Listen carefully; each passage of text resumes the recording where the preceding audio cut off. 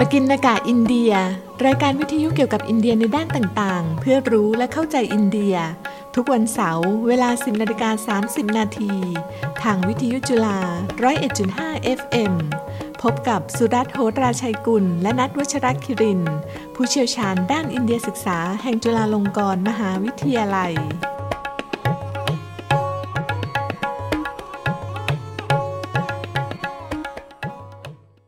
สวัสดีครับท่านผู้ฟังพบกับรายการปกิณกะอินเดียสำหรับวันเสาร์ที่ 22 กรกฎาคม พุทธศักราช 2566 หัวข้อในวันนี้คือโรงแรมตาจมหาล แพลส มุมไบความภาคภูมิใจของชาวอินเดียและชาวโลกตอนที่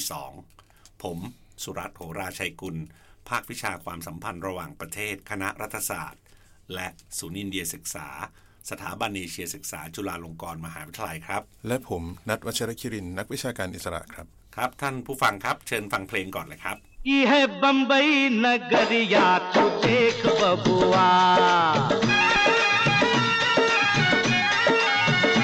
ये है बंबई नगरिया तू देख बबुआ सोने चांदी की डगरिया तू देख बबुआ जादू टोने की बजरिया में जादू टोने की बजरिया में माया की नगरिया में बदले झटपट बदले मुकद्दर का लेख बबुआ ये है बंबई नगरिया तू देख बबुआ ये है बंबई नगरिया तू देख बबुआ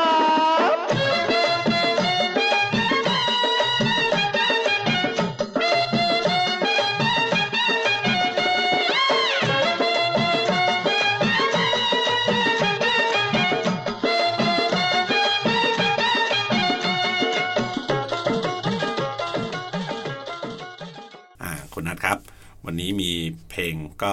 จากชื่อนี้ก็น่าจะสามารถเดาได้นะครับเยแฮ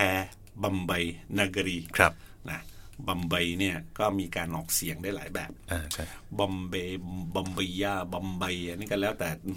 เพราะว่าจริงๆตัวบัมเบเนี่ยแม้จะเป็นเมืองของชาวมหาราชนะครับแต่ในขณะเดียวกันก็เป็น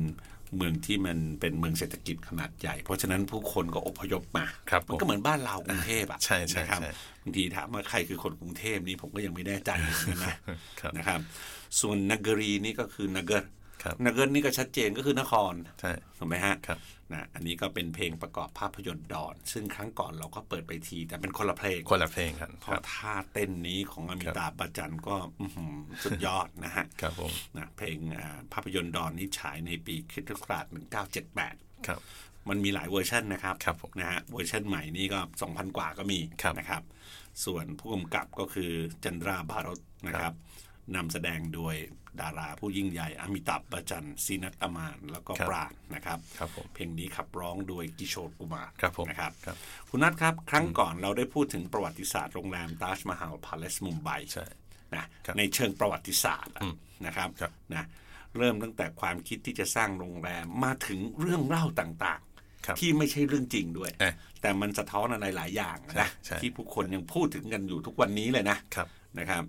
วันนี้เราขอนำท่านผู้ฟังไปสู่เรื่องราวโรงแรมตาจเพิ่มเติมนะครับนะโรงแรมตาจเนี่ยคุณนัทหลังจากครั้งก่อนตอนที่แล้วได้ฟังไปแล้วเนี่ยถือว่าเป็นสถานที่ที่บุคคลสำคัญทางประวัติศาสตร์เอกราชอินเดียเนี่ยได้ใช้เพื่อวัตถุประสงค์ต่างๆด้วยนะผู้นำอินเดียที่สังกัดพรรค Indian National Congress ตอนนั้นเนี่ยนะจำนวนหนึ่งเนี่ยที่อุทิศตนที่เรียกร้องเอกราชอินเดียอย่างแข็งขันเนี่ยได้ใช้โรงแรมตาจเป็นสถานที่ถกเถียงกับบรรดาผู้ปกป้องจักรวรรดิอังกฤษนะอันนี้ก็รวมถึงใครด้วยครับมหัตตมาคานทีบัณฑิตจวาฮาลาลเนรูคานอับดุลกาเฟอร์คานนะครับสัรดาร์วัลบายปาเตลนะครับสโรชนีนายดูต่างเคยใช้บริการโรงแรมตาจเพื่อขบวนการเรียกร้องเอกราชอินเดียมาแล้วทั้งนั้นนะคุณนัทครับไม่ใช่แค่ที่กล่าวมานะครับแม้แต่มูฮัมหมัดอาลีจินนานะครับผู้ที่ริเริ่มกันแบ่งอนุทวีปอินเดียเนี่ยเป็นอินเดียกับปากีสถานเนี่ยแล้วต่อมาเนี่ย ก็กลายเป็นประมุขแห่งรัฐคนแรกของปากีสถานเนี่ยนะครับก็เคยใช้โรงแรมแห่งนี้ด้วยใช่ไหมฮะแล้วก็มีอีกคนหนึ่งครับคืออันนี้ก็สำคัญนะฮะลอร์ดลุยส์มาเบตเทนนะครับที่เป็นอุปราชอังกฤษคนสุดท้ายเนี่ยท่านก็ใช้ห้องแกรนด์บอลรูมของโรงแรมตาชนี่แหละกล่าวสุนทรพจน์อำลาอินเดียที่เป็นรัตนยอดมงกุฎของจักรวรรดิบริเตนเนี่ยนะครับแล้วหลังจากกล่าวสุนทรพจน์เนี่ยมาเบตเทนก็ลงเรือออกจากอินเดียไปครับครับท่านมาเบตเทนก็เป็นคุณลุงของกษัตริย์ชาร์ลส์นะครับสมัยนั้นก็ท่านจะเรียกว่าอะไรอังเคิลดิกกี้นะครับก็ท่านนี้เองนะทีนี้จากนี้ไปเนี่ยคุณนัทเราอยากจะให้ท่านผู้ฟังเห็นถึงพัฒนาการของโรงแรมตาชนะเราอยากจะเน้นถึงวิกฤตการณ์สำคัญ2ครั้งที่โรงแรมตาชต้องเผชิญนะคุณนัทวิกฤตการณ์ทั้ง2ครั้งนี้เนี่ยมันบ่งบอกอะไรบางอย่างนะสาระสำคัญที่มันบ่งบอกก็คือคุณนัทความเป็นผู้นำของสมาชิกตระกูลทาทาการสานต่อปรัชญาของผู้สร้างโรงแรมตาชและวัฒนธรรมองค์กรที่โดดเด่นของโรงแรมตาชทำให้โรงแรมตาชยืนหยัดอย่างสง่างามเป็นความภาคภูมิใจของชาวอินเดียและชาวโลกคุณนัทครับผมก็แม้ว่าหลังช่วงอินเดียได้รับเอกราชเนี่ยนะฮะโรงแรมตาชก็จะปรับเปลี่ยนบริการตามยุคสมัยใช่ไหมฮะอยู่เป็นระยะเนี่ยแต่ก็มีปัญหาจนได้นะฮะก็คือประสบปัญหาทางเศรษฐกิจในปลายทศวรรษ1960นะครับซึ่งเป็นวิกฤตที่มันหนักหนามากถึงขนาดที่เขาลือกันออกไปเลยนะว่าเนี่ยโรงแรมเนี่ยยังไงก็ต้องถูกรื้อทิ้งแน่ๆนะแม้แต่ผู้เชี่ยวชาญด้านธุรกิจคนนึงเนี่ยนะครับก็มองในทำนองว่าโรงแรมตาชเนี่ยคงจะได้แต่นับถอยหลังรอวันจบสิ้นเท่านั้นนะฮะทีนี้การคาดการณ์ของผู้เชี่ยวชาญเนี่ยปรากฏว่ากลับผิดถนัดเลยนะครับก็เพราะว่าตระกูลทาทาเนี่ยใช่ว่าจะขาดแคลนคนเก่งที่มีวิสัยทัศน์นะครับอย่างเช่นนายจาฮังกีรตันจีดาบอยทาทานะครับหรือเรียกกันสั้นๆก็คือ JRD ทาทานะครับผมได้นำทีมผู้บริหารเนี่ยต่อสู้อย่างแข็งขันนะครับเพื่อรักษาโรงแรมแห่งนี้ไว้ให้ได้เลยนะครับส่วนหนึ่งเนี่ยที่ทำให้ JRD ทาทาประสบความสำเร็จก็เพราะว่าเขาเชื่อมั่นอย่างหนักแน่นเลยนะครับว่าการท่องเที่ยวคืออนาคตฉะนั้นแล้วเนี่ยการฟื้นฟูให้โรงแรมตาชกลับมามีเสน่ห์ยืนหยัดได้อย่างสง่างามอีกครั้งเนี่ยย่อมเป็นเรื่องจำเป็นอย่างยิ่งครับคุณนัทที่สำคัญเนี่ยนะความคิดในสมัยนั้นก็คือถ้าโรงแรมตาชเนี่ยไม่ได้รับการฟื้นฟูนะย่อมส่งผลต่อภาพลักษณ์ของโรงแรมอีกหลายแห่งที่กลุ่มธุรกิจทาทาจะสร้างขึ้นในเวลาต่อมาใช่ไหมซึ่งล้วนสอดคล้องกับการมองเห็นว่าการท่องเที่ยวเนี่ยคืออนาคตด้วยนะวิสัยทัศน์เรื่องนี้ทำให้กลุ่มธุรกิจทาทาสร้างโรงแรมใหม่หลายแห่งเลยนะคุณนัทนะรวมถึงการสร้างอาคารใหม่ชื่ออะไรครับอาคารตัชมหาวหรือตัชมหาวทาวเวอร์นะครับนะเปิดให้บริการครั้งแรกในปีค.ศ. 1973นะอาคารแห่งนี้ปัจจุบันมีห้องพักทั้งหมด246ห้องนะนี่คือเสริมเติมเข้ามานะถูกไหมฮะแล้วมีห้องชุดนะที่เราเรียกกันว่าห้องสวีทเนี่ยนะครับอีก12ห้องนะราคาห้องพักถูกกว่าฝั่งโรงแรมตาชพาเลสตรงนั้นคือพาเลสนะวัตถุประสงค์ข้อหนึ่งก็เพื่อรับรองแขกที่ประสงค์จะพักในทำเลโกลาบานี่แหละนะทำเลทองซึ่งนอกจากจะเชื่อมติดกับโรงแรมตาชแล้วยังอยู่ใกล้อนุสาวรีย์เกตเวย์ออฟอินเดียด้วยคือพูดง่ายๆว่าอยากอยู่แถวนั้นอยากมีอะไรเกี่ยวข้องกับโรงแรมนี้ด้วยแต่เงินอาจจะไม่พอทาวเวอร์นี้ก็จะถูกกว่านิดนึงครับผมก็เนี่ยก็เลยเป็นอีกครั้งหนึ่งนะครับที่โรงแรมตาชกลับมายิ่งใหญ่พร้อมกับแสดงให้เราประจักษ์เลยว่าการทำธุรกิจอย่างตรงไปตรงมาเนี่ยนะครับสามารถสร้างนวัตกรรมกำไรแล้วก็มาตรฐานการบริการระดับสูงได้นะครับการกลับมาของโรงแรมตาชครั้งนี้เนี่ยมาพร้อมกับความมั่นใจอีกครั้งนะครับแล้วก็พรั่งพร้อมเดินหน้าหากำไรอย่างแข่งขันในขณะเดียวกันเนี่ยเขาก็แบ่งปันกำไรหลังหักภาษีให้กับองค์กรการกุศลเช่นเคยนะครับก็เป็นสิ่งที่ถือปฏิบัติมาถือว่าเป็นคติขององค์กรเลยนะฮะก็แลดูคล้ายกับว่าการที่ชมเศรษฐีเนี่ยต้องการเห็นธุรกิจอยู่ควบคู่กับชุมชนเนี่ยได้ตอกย้ำฝังลึกเลยนะครับในวัฒนธรรมองค์กรธุรกิจทาทาอย่างยั่งยืนแล้วนะครับแม้แต่ในปีค.ศ. 1970เนี่ยเมื่อสัดส่วนจำนวนไม่น้อยของโรงแรมตาชนะครับเข้าสู่ตลาดหลักทรัพย์โรงแรมตาชก็ยังปฏิบัติเพื่อการกุศลอย่างต่อเนื่องนะฮะสะท้อนให้เห็นถึงคำกล่าวของชมเศรษฐีนะครับในเรื่องชุมชนกับธุรกิจนะครับเขาพูดแบบนี้ครับว่า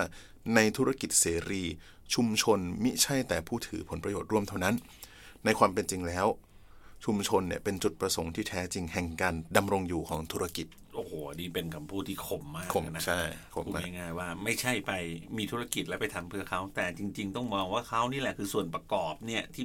การดำรงอยู่ได้นี่ก็คือเขาแหละใช่ใช่ไหมฮะครับผมในเวลาเกือบ120 ปีนับตั้งแต่โรงแรมตาจเปิดครั้งแรกในเดือนธันวาคมปีค.ศ. 1903เนี่ยนะมุมไบมีโรงแรมหรูหราเกิดขึ้นหลายต่อหลายแห่งนะถ้าว่าโรงแรมตาจยังคงไว้ซึ่งความพิเศษคุณนัทมีโอกาสต้อนรับชาวอินเดียและชาวต่างชาติที่มีชื่อเสียงโด่งดังจำนวนมากสำหรับแขกที่มีชื่อเสียงโด่งดังทั้งชาวอินเดียและชาวต่างชาติเหล่านี้เนี่ยโรงแรมตาจเปรียบเสมือนทางเลือกเดียวเท่านั้นและปฏิเสธได้ยากว่าโรงแรมตาจได้กลายเป็นความภาคภูมิใจของชาวโลกด้วยคนนั้นนะแขกผู้มีชื่อเสียงโด่งดังเหล่านี้เนี่ยรวมถึงใครครับนักบินอวกาศนักสร้างภาพยนตร์นักเขียนนักดนตรีผู้นำประเทศนักบินอวกาศคนดังที่เคยมาพักที่นี่ไม่ใช่ใครอื่นเลยยิ่งยุคสมัยนั้นด้วยและอื่นๆเนี่ยคงหนีไม่พ้นก็คือนิวอาร์มสตรองใครๆก็รู้จักคนนี้นะครับนะส่วนนักเขียนศิลปินที่เคยมาพักที่นี่เนี่ยถ้าเรายกตัวอย่างมาก็อย่างเช่นใครครับจอร์จเบอร์นาร์ดชอว์อันนี้ก็คือนักเขียนบทละครชาวไอริชนะมิกกี้คอเรียนี่ก็นักดนตรีแจ๊สถูกไหมเยฮูดีเมโนฮินนะซึ่งอันนี้ก็คือนักไวโอลินที่มีชื่อเสียงโด่งดังมากเลยนะครับซูบินเมฮตานี่ก็เป็นใครครับวาทยากรดนตรีคลาสสิกตะวันตกชาวอินเดียเลยนะสมาชิกวงร็อก The Beatles วันนี้ผมว่าอมตะนิรันดร์กาลนะครับมิกแจ็คเกอร์นะครับนักร้องนำและหนึ่งในสมาชิกผู้ก่อตั้งวงร็อก The Rolling Stone นะครับนะก็อะไรนะฮะระดับผู้นำก็เช่นใครครับทลายลามะผู้นำทางจิตวิญญาณและระดับประธานาธิบดีสหรัฐก็เช่นใครครับบิลคลินตันและบารักโอบามาครับผมนับตั้งแต่ประธานาธิบดีดไวท์ไอเซนฮาวนะครับเยือนอินเดียเป็นคนแรกเนี่ยในฐานะประธานาธิบดีนะครับในปีค.ศ. 1959 นะครับถึงการเยือนอินเดียโดยประธานาธิบดีโดนัลด์ทรัมป์นะครับในปีค.ศ. 2020 โอบามาเนี่ยเป็นประธานาธิบดีสหรัฐเพียงคนเดียวที่เยือนอินเดีย2 ครั้งนะครับเหตุที่เป็นเช่นนี้ก็เพราะว่าครั้งแรกที่โอบามาเยือนอินเดียเนี่ยปี 2010 เนี่ยนะครับเขาเลือกเดินทางไปมุมไบฮะหนึ่งในวัตถุประสงค์การเยือนเนี่ยก็คือเพื่อร่วมไว้อาลัยแล้วก็ให้กำลังใจเหยื่อเหตุการณ์โจมตีมุมไบนะครับในวันที่ 26 พฤศจิกายนปีค.ศ. 2008ครับผมทีนี้เหตุการณ์โจมตีมุมไบในปีค.ศ. 2008เนี่ยนับเป็นวิกฤตการณ์ครั้งสำคัญเลยนะครับที่โรงแรมตาจต้องเผชิญก็คือในวันที่ 26 พฤศจิกายนปีดังกล่าวเนี่ยนะครับผู้ก่อการร้าย10 คนนะครับพร้อมอาวุธนะครับเดินทางด้วยเรือเนี่ยนะครับจากเมืองกราจีปากีสถานไปยังมุมไบนะครับระหว่างทางเนี่ยพวกเขาจี้เรือประมงอวนลากแล้วก็สังหารลูกเรือทั้ง5 คนหลังจากนั้นเนี่ยผู้ก่อการร้ายจอดเรือเทียบท่าริมน้ำมุมไบนะครับใกล้อนุสาวรีย์เกตเวย์ออฟอินเดียแล้วก็จี้รถนะครับซึ่งรวมทั้งรถตู้ตำรวจแล้วก็แบ่งกลุ่มออกเป็นอย่างน้อยเนี่ย3 กลุ่มนะครับเพื่อไปกระจายกันจนโจมตีมุมไบตามจุดต่างๆที่สำคัญเนี่ยนะฮะทีนี้ตามที่เว็บไซต์แห่งหนึ่งรายงานไว้เนี่ยเหตุการณ์ 26 พฤศจิกายนนะครับก็ฆ่าชีวิตผู้คนทั้งชาวอินเดียและต่างชาติเนี่ยประมาณ170 คนนะครับทำให้มีผู้บาดเจ็บมากกว่า300 คนครับนี่ก็เป็นเหตุการณ์ที่ผมคิดว่าหลายคนก็ทันนะดูข่าวดูอะไรเพราะว่าเราเห็นการถ่ายทอดเนี่ยเยอะมากทีเดียวนะครับสถานที่เป้าหมายที่ผู้ก่อการร้ายเลือกโจมตีเนี่ยคุณนัทมีหลายแห่งนะ2 แห่งในนั้นคือโรงแรมตาจและโรงแรมโอเบรอยไทรเดนนะณโรงแรมโอเบรอยผู้ก่อการร้ายได้ฆ่าชีวิตทั้งหมด30 คนและหนึ่งในนั้นน่ะ1 ใน 30 คนเนี่ยนะก็คือคุณจิรชัดการมณีนะหญิงไทยชาวภูเก็ตที่ไปทำงานที่โรงแรมโอเบรอยเมื่อวันที่ 26 พฤศจิกายนปีค.ศ. 2020 เนี่ยศูนย์อินเดียเราเนี่ยก็ได้จัดงานวิชาการ 12 ปีแห่งการรำลึกเหยื่อเหตุการณ์โจมตีมุมไบคุณนัทโดยเริ่มจากการแสดงความรู้สึกของคุณอ้อมจิตการมณีพี่สาวคุณจิรชัดตามด้วยการฉายภาพยนตร์โฮเทลมุมไบที่กำกับโดยชาวออสเตรเลียที่มีชื่อว่าแอนโทนีมารัสเนี่ยนะแล้วก็ฉายครั้งแรกในปี 2018 นะปิดท้ายด้วยการอภิปรายทางวิชาการตั้งคำถามกับความไม่ชอบธรรมของการก่อการร้ายครับผมถูกไหมสาระส่วนหนึ่งของความรู้สึกที่คุณอ้อมจิตได้กล่าวไว้ในการสูญเสียน้องสาวเนี่ยคุณนัทผมคิดว่าคุณนัทช่วย ช่วยอ่านให้ฟังหน่อยก็แล้วกันว่าคำพูดที่ท่านได้พูดไว้เนี่ยคุณอ้อมจิตได้พูดไว้เนี่ยเป็นยังไงบ้างครับครับก็บอกว่าเมื่อได้รับโทรศัพท์ก็ทราบข่าวว่าน้องสาวเสียชีวิตจำได้ว่าตอนนั้นไม่อยากเชื่อว่าเป็นน้องเราจริงๆนะครับรับไม่ได้รู้สึกจะเป็นลมแล้วก็ต้องลางานในวันนั้นเพื่อไปสงบจิตสงบใจนะครับที่ทำงานของน้องมาพบที่บ้านเนี่ยนะครับแล้วก็มาปลอบว่าให้ทำใจดีๆวันที่1 ธันวาร่างของน้องมาถึงสามีของดิฉันเนี่ยไม่อยากให้ดูศพแต่ดิฉันก็ดูเพราะว่าอยากอำลาน้องสาวครั้งสุดท้ายนะครับเมื่อเห็นร่างน้องพบว่าน้องถูกยิงแม้กระทั่งกลางหน้าผากนะดิฉันรับไม่ได้จริงๆน้องสาวคนสวยของดิฉันต้องอยู่ในสภาพนั้นนะครับเมื่อเห็นแล้วเกิดคำถามว่าทำไมจึงต้องทำกันแบบนี้ด้วยทำไมต้องยิงผู้หญิงแบบนี้โหดร้ายมากนะทั้งที่เดือนธันวาก็จะได้เจอกันอยู่แล้วแต่ทำไมต้องมาเจอในสภาพแบบนี้นี่ผ่านมาแล้ว12 ปีนะครับณขณะนั้นนะฮะ12 ปีนะครับยังคงรู้สึกเจ็บปวดเสียใจอยู่เสมอแล้วก็คิดว่าโลกนี้เนี่ยไม่น่าจะมีเรื่องแบบนี้อยู่เลยจริงๆครับนะตอนนั้นผมจำได้ว่าฟังดูก็ทุกคนก็เงียบคบหน้านะครับเพื่อร่วมไว้อาลัยด้วยแล้วก็เข้าใจความรู้สึกนะครับก็15 ปีละตอนนี้ตอนนี้15 อันนี้เขาพูดถึง12 ปีครับเพราะผมไม่มีใครอยากจะสูญเสียญาติพี่น้องด้วยอะไรแบบนี้ด้วยนะครับฝั่งโรงแรมตาชมีผู้เสียชีวิตทั้งหมด31 คนคุณนัทบาดเจ็บอีก28 คนแม้การกระทำของผู้ก่อการร้ายจะไม่มีความชอบธรรมใดๆทั้งสิ้นเนี่ยนะถ้าว่าการก่อการร้ายครั้งนี้ได้พิสูจน์ให้เห็นว่าโรงแรมตาชเนี่ยคุณนัทมีลักษณะวัฒนธรรมองค์กรที่น่าสนใจมากเป็นพิเศษเลยนะนำไปสู่การศึกษาวิจัยอย่างจริงจังเช่นเรื่องอะไรครับ The Ordinary Heroes of the Taj นะครับถ้าเป็นภาษาไทยเราก็จะแปลชื่องานวิจัยนี้ว่าวีรบุรุษสามัญแห่งโรงแรมตาชถูกไหมครับนะซึ่งนักวิจัยก็คือโรฮิตเดชปานเดนะอัญชลีไรน่านะทั้งคู่ก็สังกัดมหาวิทยาลัยฮาร์วาร์ดครับผมทีนี้สิ่งที่ดึงดูดให้เกิดการศึกษานี้นะฮะก็คือหลังเหตุการณ์ก่อการร้ายสิ้นสุดเนี่ยโรงแรมตาชได้รับการยกย่องมากมายนะครับเหตุที่เป็นเช่นนี้ก็เพราะว่าแขกของโรงแรมตาชเนี่ยนะครับต่างรู้สึกประทับใจในการอุทิศตนนะครับต่อหน้าที่ของพวกพนักงานนะแล้วก็ความปรารถนาที่จะปกป้องแขกนะครับโดยไม่คำนึงถึงความปลอดภัยส่วนตัวแล้วก็มีอีกอย่างก็คือความคิดที่ฉับไวนะฮะของพนักงานเนี่ยที่ทำให้แขกที่มาพักโรงแรมตาชเนี่ยรอดนะครับจากน้ำมือผู้ก่อการร้ายออกมาได้นะครับก็ต่างก็ให้สัมภาษณ์ในทำนองเดียวกันเลยว่าพนักงานเหล่านี้นี่แหละคือวีรบุรุษตัวจริงครับนะอันนี้ก็เป็นบทสัมภาษณ์ที่ตอนหลังเนี่ยออกมาทางทีวีบ้างอะไรทางสื่อต่างๆเนี่ยก็ทำให้นักวิจัยเนี่ยสนใจเรื่องนี้มากเป็นพิเศษเลยนะครับตามงานศึกษานี้เนี่ยคุณนัทขณะที่ผู้ก่อการร้ายกำลังโจมตีโรงแรมตาชอยู่นั้นเนี่ยพนักงานร้านอาหารและงานเลี้ยงเนี่ยรีบเร่งลำเลียงผู้คนไปยังสถานที่ปลอดภัยนะเช่นห้องครัวและชั้นใต้ดินพนักงานโทรศัพท์ประจำอยู่ที่ทำการของตนคอยแจ้งเตือนผู้เข้าพักให้ล็อกประตูและอย่าออกจากห้องพนักงานในครัวสร้างเกราะมนุษย์เพื่อปกป้องแขกในระหว่างการพยายามอพยพอยู่งานศึกษานี้คุณนัทนะที่ทำโดย2 ท่านจากมหาวิทยาลัยฮาร์วาร์ดเนี่ยเสริมด้วยว่าพนักงานของโรงแรมตาชเนี่ยนะอันนี้ขออนุญาตเปิดอัญญประกาศเป็นคำพูดนะมากถึง11 คนคิดเป็น1 ใน 3ของผู้เสียชีวิตทั้งหมดที่โรงแรม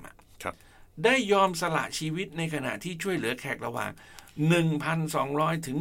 1,500 คนให้หลบหนีครับผมแล้วก็งานศึกษานี้เนี่ยได้ยกตัวอย่างพนักงานโรงแรมตาชที่กล้าหาญ3 คนนะครับเพื่อจะชี้ให้เห็นว่าแม้โรงแรมตาชเนี่ยจะขึ้นชื่อในด้านมาตรฐานคุณภาพระดับสูงสุดนะแล้วก็ทำให้แขกที่มาใช้บริการโรงแรมเนี่ยรู้สึกพึงพอใจนะครับซึ่งเป็นผลจากการที่พนักงานเขาอบรมมาดีนะครับก็บางคนเนี่ยก็ทำงานที่นั่นมาหลายทศวรรษแล้วนะกระนั้นก็ตามเนี่ยสิ่งที่พนักงานโรงแรมตาชได้สำแดงให้เห็นในวันนั้นนะครับวันที่ผู้ก่อการร้ายยิงกราดอย่างไร้เมตตาธรรมเนี่ยนะครับก็คือความหมายใหม่ของการบริการครับความคือคำว่าบริการเนี่ยได้รับคำจำกัดความใหม่เลยจากตรงนี้นะต้องมานั่งดูกันอีกทีเลยว่านิยามที่ผ่านมามันไม่พอละนะดังที่กล่าวไว้คุณนัทงานศึกษานี้ได้ยกตัวอย่างพนักงานผู้กล้าหาญ3 คนนะเพื่อให้เข้าใจความหมายใหม่ของการบริการนะหนึ่งในนั้นคือนายโทมัสวาร์กิสนะ ท่านผู้ฟังคงจะเดาได้แล้วล่ะน่าจะเป็นคนอินเดียที่นับถือศาสนาคริสเตียนแล้วน่าจะออกไปทางแคทอลิกด้วยแหละนะครับซึ่งวัย48ปีท่านเป็นพนักงานเสิร์ฟอาวุโสประจำร้านนะแม้ท่านจะเป็นพนักงานขออนุญาตใช้คำว่าท่านนะเพราะว่าโอ้โหคนคนนี้ยิ่งใหญ่ร้านนี้มีชื่อว่าอะไรครับวาซาบิบายโมริโมโตะนะในโรงแรมตาทันทีที่วากิทราบว่าโรงแรมถูกผู้ก่อการร้ายโจมตีเนี่ยงานศึกษาฉบับนี้ระบุไว้ว่านะเครื่องหมายคำพูดเปิดนะเขารีบสั่งให้ลูกค้าที่มารับประทานอาหารที่ร้านประมาณ50คนหมอบอยู่ใต้โต๊ะแล้วสั่งให้พนักงานสร้างวงล้อมนุษย์รอบตัวลูกค้าว้าวครับเมื่อ4ชั่วโมงผ่านไปคุณนัทเจ้าหน้าที่รักษาความปลอดภัยติดต่อวาร์กิสให้พาลูกค้าออกจากอาคารวาร์กิสตัดสินใจใช้บันไดวนใกล้กับร้านอาหารเพื่ออพยพลูกค้าก่อนจะอพยพพนักงานลูกค้าต้องออกก่อนพนักงานออกทีหลังวาร์กิสยืนยันว่าตนจะออกจากอาคารคนสุดท้ายหมายความว่าลูกค้าออกเสร็จพนักงานออกเสร็จผมออกคนสุดท้ายนะครับถ้าว่าตัวเขาเองออกจากโรงแรมไม่ทันถูกผู้ก่อการร้ายยิงตายเสียก่อนครับผมนี่ก็ทำให้งานชิ้นนี้เนี่ยต้องการเข้าใจเลยว่าโอ้โหอันนี้ก็คือไปไกลกว่าความหมายบริการที่เราเคยรู้จักกันครับผมก็นอกจากวีรบุรุษวาร์กิสท่านนี้เนี่ยนะฮะก็ยังมีพนักงานที่เป็นวีรบุรุษอีกหลายคนเลยนะครับก็ทำให้งานศึกษาโดยเดสปันเดกับไรน่าเนี่ยมุ่งเน้นจะตอบคำถามว่าทำไมนะครับพนักงานโรงแรมตาชจึงมีความกล้าหาญและก็ให้ความสำคัญเกี่ยวกับความปลอดภัยของแขกมากกว่าชีวิตของตนนะครับถึงขนาดยอมเสี่ยงถึงขนาดยอมเสียสละชีวิตเลยนะครับก็งานศึกษาเนี่ยพบว่าโรงแรมตาชมีวัฒนธรรมองค์กรโดดเด่นมากครับนะครับซึ่งสัมพันธ์กับ3ข้อต่อไปนี้นะครับ1ก็คือระบบการสรรหาคนเข้าทำงานที่ขับเคลื่อนด้วยคุณค่าที่เน้นความซื่อสัตย์และหน้าที่เหนือกว่าความสามารถหรือทักษะนะอันดับ2นะครับการฝึกอบรมที่เน้นให้พนักงานดูแลใส่ใจลูกค้าเป็นอันดับแรกแล้วก็บริษัทเป็นอันดับรองลงมานะครับแล้วก็3ระบบการให้รางวัลที่ให้ความสำคัญกับคุณค่าของการได้รับคำชมเชยจากลูกค้าและเพื่อนร่วมงานไม่ใช่เงินหรือความก้าวหน้าในการทำงานนี่น่าสนใจมากเลยนะครับผมแล้วที่งานศึกษานี้คนพบอีกนะฮะก็คือโรงแรมตาชเนี่ยไม่มีนโยบายหรือขั้นตอนอย่างเป็นทางการครับไม่มีคู่มือว่าด้วยการปฏิบัติของพนักงานในวิกฤตการณ์แบบวันที่26พฤศจิกายนเนี่ยนะฮะดังนั้นแล้วปัจจัยอื่นๆครับที่ช่วยส่งเสริมการดูแลแขกของพนักงานโรงแรมตาชเนี่ยก็คือคุณค่าของบริษัททาที่เป็นเจ้าของโรงแรมตาชนะครับรากฐานทางประวัติศาสตร์นะครับของโรงแรมเนี่ยในขบวนการชาตินิยมเพื่ออิสรภาพของอินเดียจากอังกฤษถูกไหมแล้วก็วัฒนธรรมการต้อนรับผู้คนอันเก่าแก่ของอินเดียด้วยนะครับซึ่งปัจจัยหลังเนี่ยต้องขยายความนะคือปรัชญาอินเดียโบราณเนี่ยนะครับเขาว่าด้วยอติถิเทโวภาวะเนี่ยหรือผู้มาเยือนเนี่ยมีสถานะดุจเทพนะครับก็ยังเป็นคงวัฒนธรรมฝังลึกในชาวอินเดียที่มีภูมิหลังชาติพันธุ์หลากหลายนะครับโดยเฉพาะชาวอินเดียเนี่ยที่อาศัยอยู่นอกเมืองใหญ่นะก็อาจจะด้วยสาเหตุนี้มั้งนะฮะที่โรงแรมตาชเนี่ยมักจะรับสมัครผู้คนนะครับที่มาจากเมืองเล็กๆหรือว่าชนบทนะคุณนัทน่าเสียดายมากเวลาของเราเนี่ยมันสั้นเหลือเกินนะครับเพราะฉะนั้นในครั้งหน้าเราจะชี้ให้ดูนะว่าเหตุการณ์วันที่26พฤศจิกายนได้นำไปสู่การปฏิบัติอันสูงส่งเพื่อพนักงานโรงแรมตาชและสมาชิกสังคมที่ตกเป็นเหยื่อโศกนาฏกรรมต่างๆอย่างไรในขณะเดียวกันจะชี้ให้เห็นได้ว่าเหตุการณ์วันที่26พฤศจิกายนนั้นมีนัยยะต่อการเมืองภายในอินเดียและการเมืองระหว่างประเทศอย่างไรหลังจากนั้นก็จะอธิบายผลิตภัณฑ์บริการอันโดดเด่นของโรงแรมตาชได้รางวัลที่โรงแรมตาชได้รับนะตามด้วยความยิ่งใหญ่ของธุรกิจทาและความประทับใจที่ได้จากประสบการณ์ที่ผมเนี่ยเคยพานิสิตไปดูงานที่บริษัทนี้มาร่วมกับอาจารย์ท่านอื่นนะแต่ลองดูครับว่าครั้งหน้าจะจบภายในตอนเดียวหรือเปล่าถ้าไม่ได้ก็อาจจะต้องขยายไปอีกตอนหนึ่งนะวันนี้เราทั้งสองต้องขอลาไปก่อนนะครับท่านผู้ฟังครับสวัสดีครับสวัสดีครับ